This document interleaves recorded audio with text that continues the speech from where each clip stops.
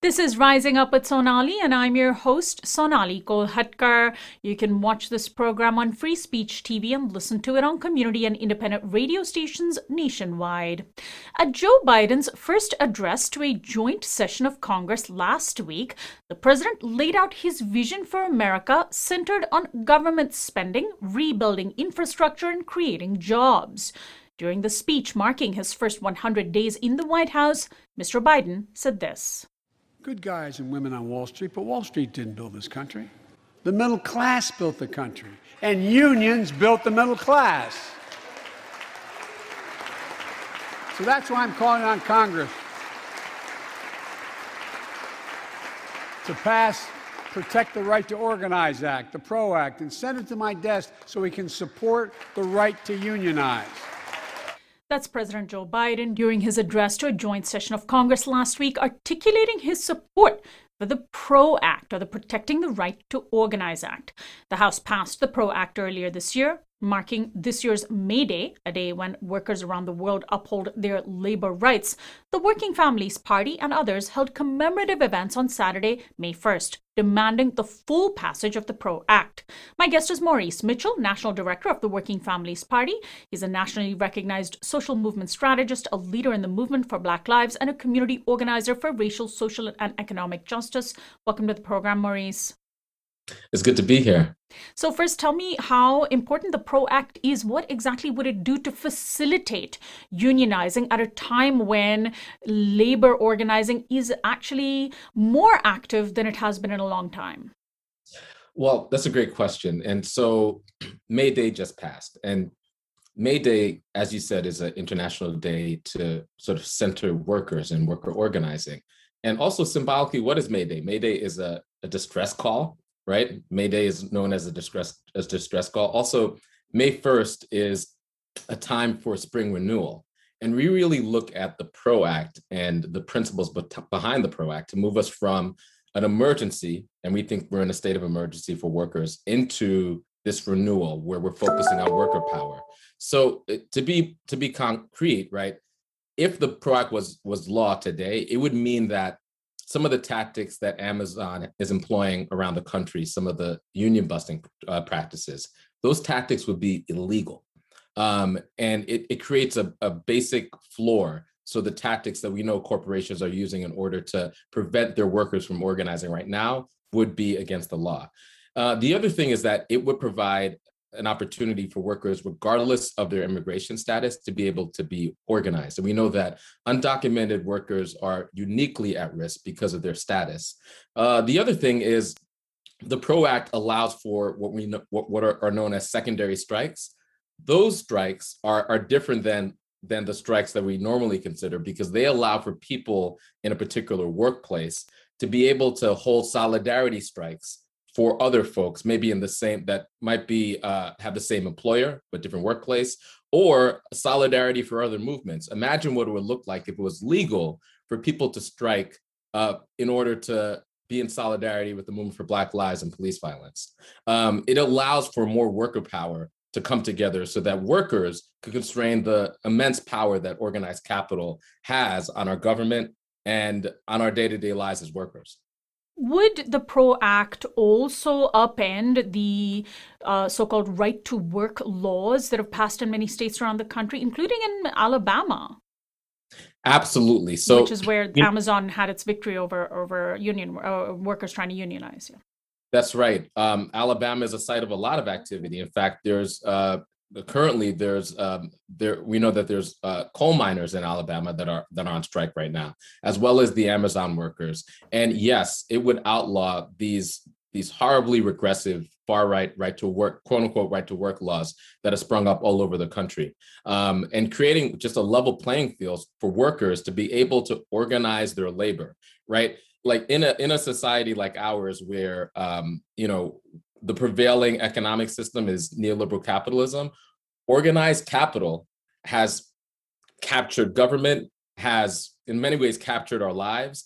This allows us to use the one thing that could counterbalance organized capital, organized labor, to be able to come together in order to show what worker power can do to create dignified lives for all people. Right now, right to work laws strategically are put into place because organized capital fears the power of organized labor. This will allow people in their workplaces to organize freely in ways that allow them to center their dignity.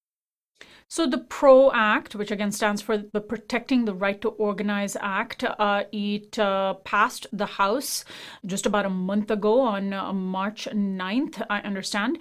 And it, of course, would face an uphill battle in the Senate. What is the sense that you have about Senate passage of this bill? I imagine some of those same centrist Democrats that have been opposing progress during the Biden administration in this 2-year period where Democrats control the House and barely control the Senate and, of course, control the White House, that they are also expressing opposition?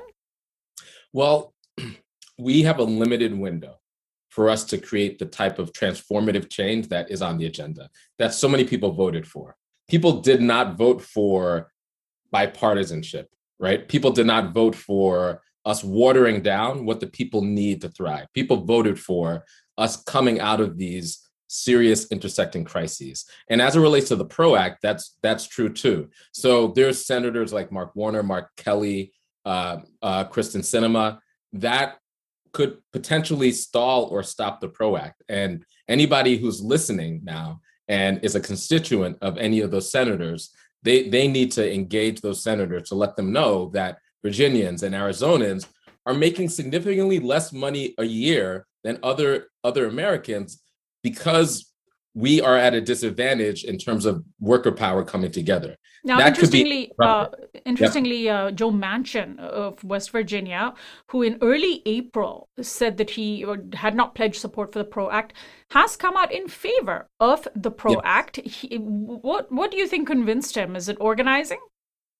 Absolutely. There's so much organizing taking place. And when it comes to the PRO Act and a $15 minimum wage and ensuring that this next infrastructure bill is as big and bold as possible, you're talking about solutions that directly serve working people. West Virginians, for example, everyday West Virginians would only benefit from a $15 minimum wage, from the PRO Act being law. And Joe Manchin is accountable ultimately to his constituents. And so there is organizing taking place in West Virginia like you wouldn't believe. We have a West Virginia chapter that's very active on the grassroots level in rural country, in suburban and urban West Virginia. Joe Manchin is hearing it from his constituents as well as allied organizations, labor institutions, grassroots organizations that are saying, Senator Manchin, you have an opportunity to be on the right side of history, and this is how you do it.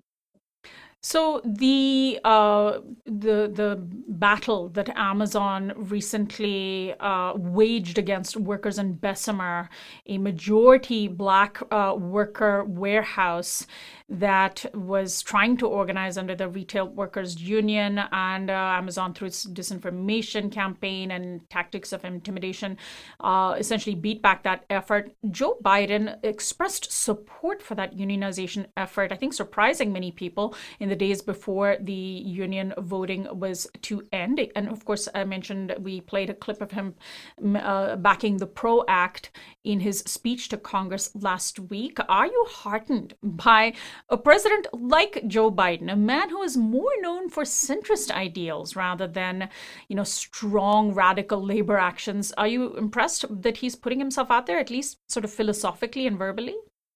I am heartened, right? I think what you're seeing in Joe Biden's rhetoric is a shift in our national debate. It is a demonstration of why and how organizing works, why and how mass movements are able to shift and change the political climate, right? So politicians like Joe Biden, they address and they adjust to the political weather.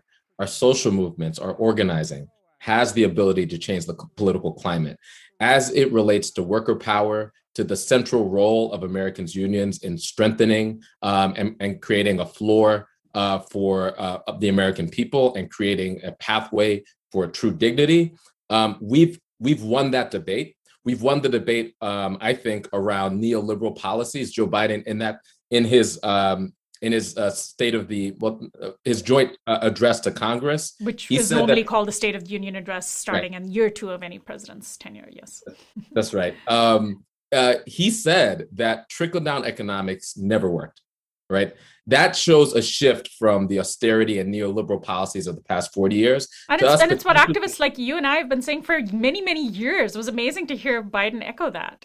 Yes, for decades. So these are all indications that our movement has effectively shifted the political climate. And now Joe Biden and other politicians are operating in a climate that we've won based on our organizing, our voting, on our protest. And we need to keep up that intensity to ensure that we don't slow down in any way, and we make sure that we secure the victories in governance. We just need to look back during the Obama years when Obama was able to build an electoral movement to the White House.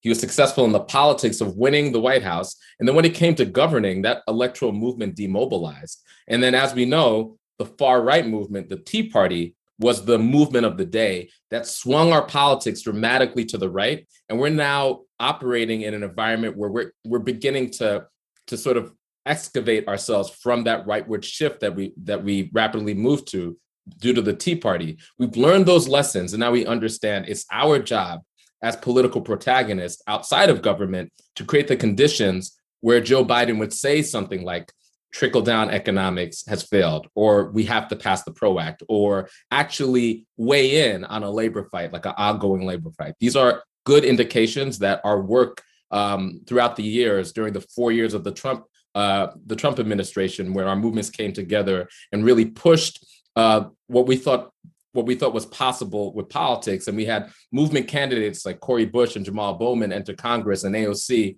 All of these things are coming together to create a new opening, an opportunity. It's only an opportunity. We still have our work cut out for us in the organizing on the ground and continuing to push people like Kristen Sinema, like Mark Kelly, like other senators who are still on the fence, who are still caught in, are a little behind Mark Warner and need to be pushed and prodded and challenged to do the right thing and be on the right side of history. Maurice, tell me what your May Day events with the Working Families Party were all about. How did you use culture, music, artists, and art to draw support for the PRO Act? Well, there's a phrase that culture eats strategy for breakfast every day. We definitely we subscribe to that, and we think that an important front in our struggle is the cultural front. You see the far right, they're engaged in the culture wars. It's not for fun. They understand the power of culture.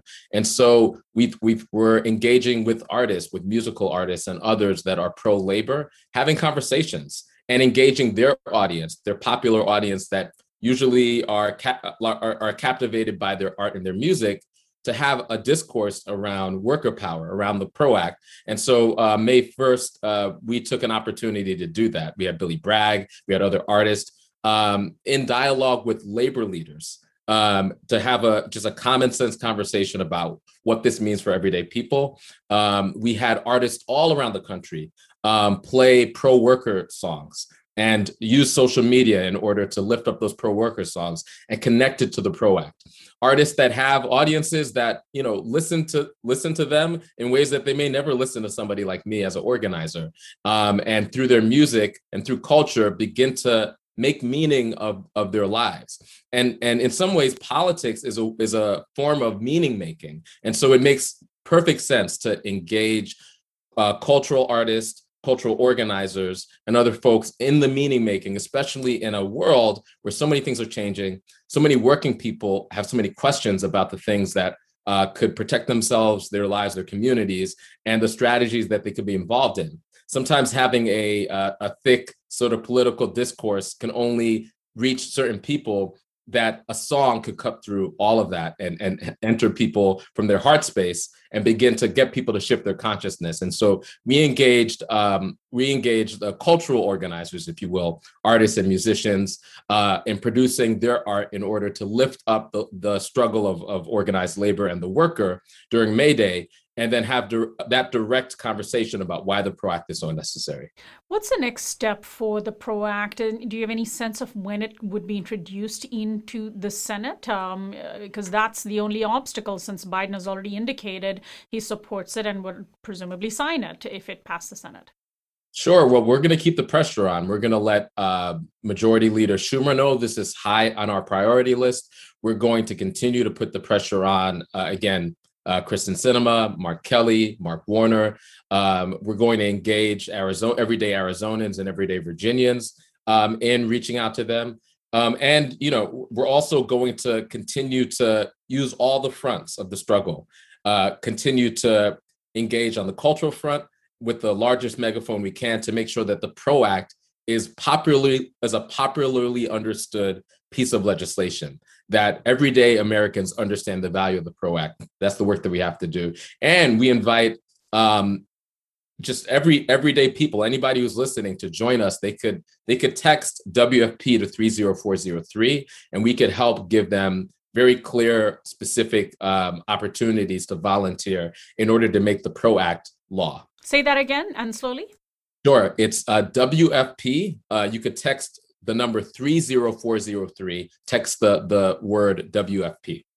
Text WFP, which stands for Working Families Party, to 30403 to get involved. And you have chapters that you had mentioned earlier all over the country, right?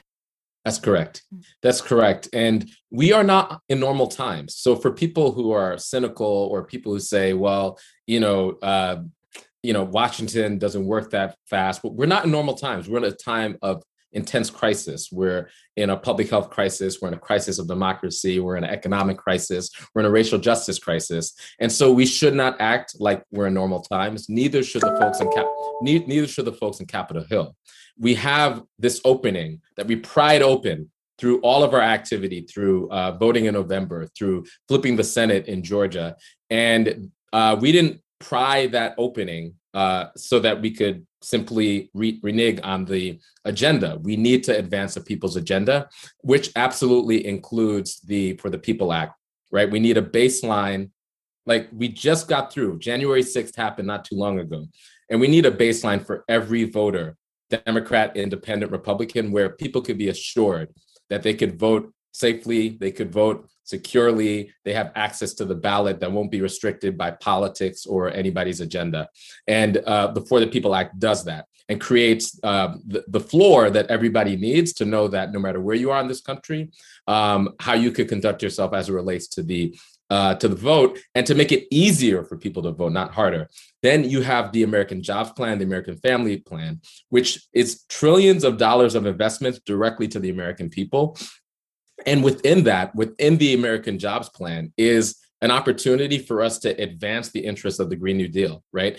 That investment in infrastructure, that investment could go a long way towards producing green jobs and transitioning workers who might be working in the fossil fuel economy into the new green economy, where they could get good union jobs that are good paying union jobs that actually get us to a place of sustainability. That's on the agenda. We could do all these things. These are progressive ideas that are actually popular majoritarian ideas that independents, Republicans, and Democrats, progressives and conservatives actually agree on. Maurice, I want to thank you so much for joining us today. Good luck with all the work that you're doing at Working Families Party. It was great to be here. Thank you.